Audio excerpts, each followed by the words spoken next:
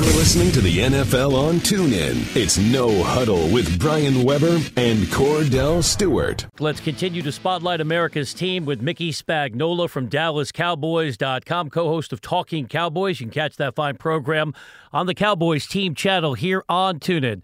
Mickey, thanks again for taking the time. You've been around this team for many years. Were you surprised to see Jerry Jones join his players taking a knee before the anthem last night? Important to reiterate, that happened before the anthem.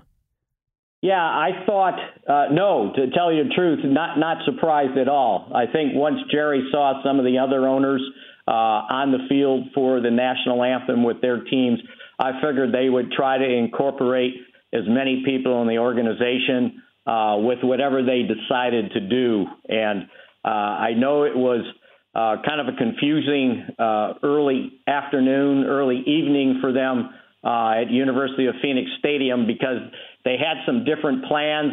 They were trying to do something in coordination with the Phoenix Cardinals or the Arizona Cardinals team, and that didn't work out.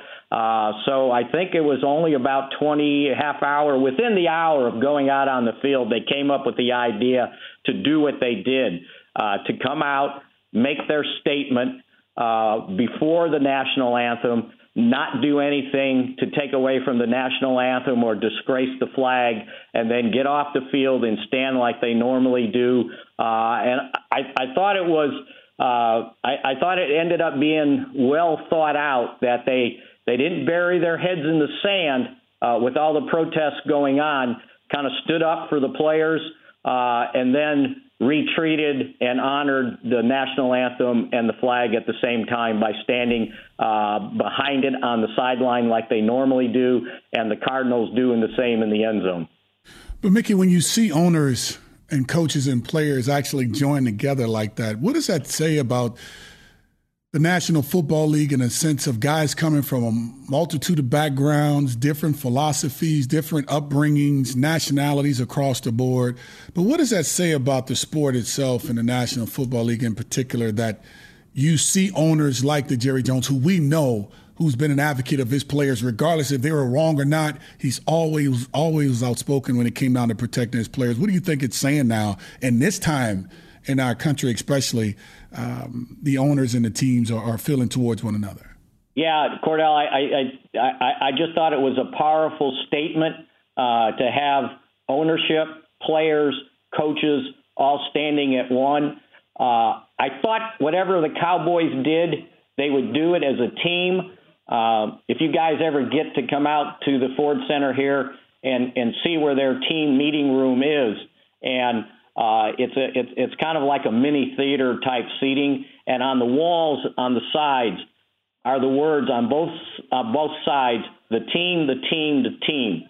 So Jason Garrett's very big about the team, doing everything as a team together, and I thought that he had basically said some things off the record that, you know, I don't think individuals should stand out in something like this. I think whatever anybody does, it should be everybody together, not calling attention to yourself, but just call attention to the team. So the fact that not only did they do that, because I thought they would do the arm-in-arm lock the way they did the summer before at training camp when the police officers were murdered in downtown Dallas, and to honor them and their families, they kind of walked out arm in arm and stood arm in arm in a circle. So I figured they were going to do something like that. So to me, the powerful thing is you did it as a team, not an individual, as a team, and the owner was right there in the middle of it, which is kind of a strange dichotomy, right? Because all of a sudden, the NFL and the NFLPA,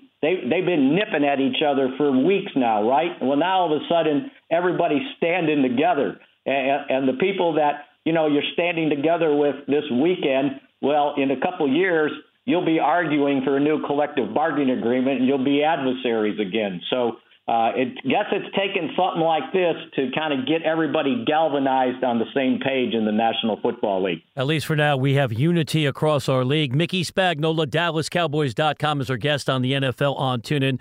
Mickey, a lot of national conversation about where Dez Bryant fits in amongst premier receivers. How about the effort he demonstrated on the touchdown last night, third quarter, fighting his way, willing his way into the end zone? Yeah, absolutely. And that's Dez Bryant. Things haven't started off as well as he would have liked, heck, as the Cowboys would have liked. They would have liked them to pick up where they left off last year. And if you go back and look at the last half dozen of last season, look at the playoff game against the Packers when he had 9 catches. I want to say it was like 130 some yards and 2 touchdowns. Everybody was saying, well, Dez Bryant, he's no longer this or that. It's like, well, okay, in 6 months did all this happen? I think every game needs to be taken individually, but you're right. He got the ball just like Dak did at the end of the first half, and you could almost see it in their body language. It's like, by God, I'm scoring here. No matter what's happening, I'm getting in the end zone. And Dez told me after the game, he goes, I swear, he goes, I said before the play, if I touch the ball, I'm scoring. I am getting in the end zone. They will not deny me. And I think you saw the fight. And that was one of the things Jason talked to the team after the game about, is how hard they fought. He goes, hey, we got hit in the face with a shovel, and we could have folded, but we hung in there somehow, some way to make enough plays. And I think Dak's touchdown, the dive into the end zone, Dez's touchdown, and Zeke continuing to hammer the ball when there was usually nowhere to hammer it, I think spoke volumes about the fight this team has. Give me your take on Dak Prescott. Last week, of course, and as well as Ezekiel Elliott, but mainly Dak Prescott. Last week was a very tough week for this team. Only 9 rushes for 8 yards by Ezekiel Elliott, 2 turnovers by the quarterback, and Dak Prescott playing against a feast of famine type defense of the Denver Broncos. But yet he comes back this week and somewhat set the tone. And you talked about the touchdown that he made, Dak Prescott, by diving over to score that touchdown. That somewhat set the tone in my mind watching that game and saying, you know what, if our quarterback can do this, we need to give an effort as well. And then all of a sudden you obviously saw Dez Bryant scoring his touchdown the way he did. Give me your take on that young man's mental fortitude. He's a captain of this team, one of the captains on this team, and he's also in his second year. Do you see him steadily getting better as time goes on, and Dak Prescott, the quarterback for this team? You know what I think I saw him do, and I think you're absolutely right on what you're suggesting about how he kind of took over. Things weren't going well. Conventional plays weren't working, and it was like, okay, we need to start doing something different. They ran a couple zone options. That was the play he scored on. He started buying time with his feet, getting outside the pocket. It was almost like sandlot football there for a while, but he was making plays, and that's him. That's the kind of leader he is. It's like, okay, people were saying, well, you can't put the game on his back. Don't put the game in his hand. Well, that's a bunch of baloney. The games were in his hands for 17 games last year. They go 13-3 and nearly win that playoff game. It kind of played Aaron Rodgers to a standstill. So didn't surprise me, but I think guys on this team understand what a leader he is and how nothing kind of gets in his way, which was another thing I thought Dez Bryant hit the nail on the head with afterwards. He said, it doesn't matter. He goes, if this team has one bad play, one bad day, one bad game, we move on. We keep going. And that's one of the knacks a quarterback has to have. I can remember Tony Romo talking about that all the time. He said it's like golf. You hit a bad shot, you're in the rough. You can't get frustrated and let that one bad shot now mess up your next shot. You just got to forget it, go to the next shot. And I think this team did that because you guys, if you looked at the numbers after the first quarter, the first half, heck, after the game, it does not suggest the Cowboys would have won this game 28-17. I mean, Arizona had 75 plays. The Cowboys had 45. That's 30 more plays. That's like another half. And yet somehow, some way, they were able to fight back and win the game. And I think they took the lead of the quarterback. And that's pretty strong for a quarterback just in his second year in the National Football League. And they won it in part because of defense. So let's wrap it up on that side of the football with David Irving still serving the 4-game suspension. What did you see from DeMarcus Lawrence last night? Huge game after he missed 7 games last year. Yeah, and you sit there, and that's the guy they thought they were moving up in the draft in 2014 when they took him in the second round. He's finally healthy. You can see the speed he has. Don't put an average tackle out there against him because he's going to eat him up. And I know everybody focuses on the sacks. It was 3. It should have been 4, by the way.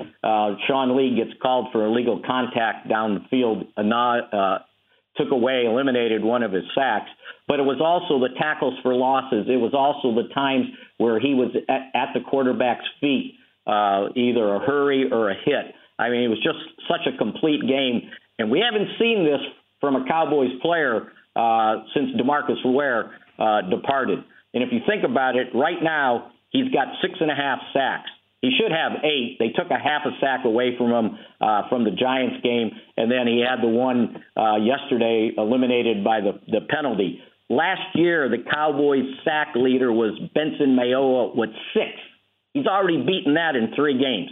Now, somebody might say, well, the competition he goes up against isn't all that great. Okay, fine. I get that. But you've got to do what you're supposed to do no matter who you're playing. You know, if they're not that good, then you better be doing what he's doing. So he's off to a great start. The Cowboys keep talking about they need a war daddy on that defensive line. They just might have found one in DeMarcus Lawrence. Mickey, great information as always. Thanks so much for joining us again today on the NFL on TuneIn. Enjoyed to be with you guys. See ya. You've been listening to No Huddle with Brian Weber and former Steelers quarterback Cordell /Stewart. Live on the NFL on TuneIn. 20, 15, 10, 5, touchdown. The National Football League is on TuneIn.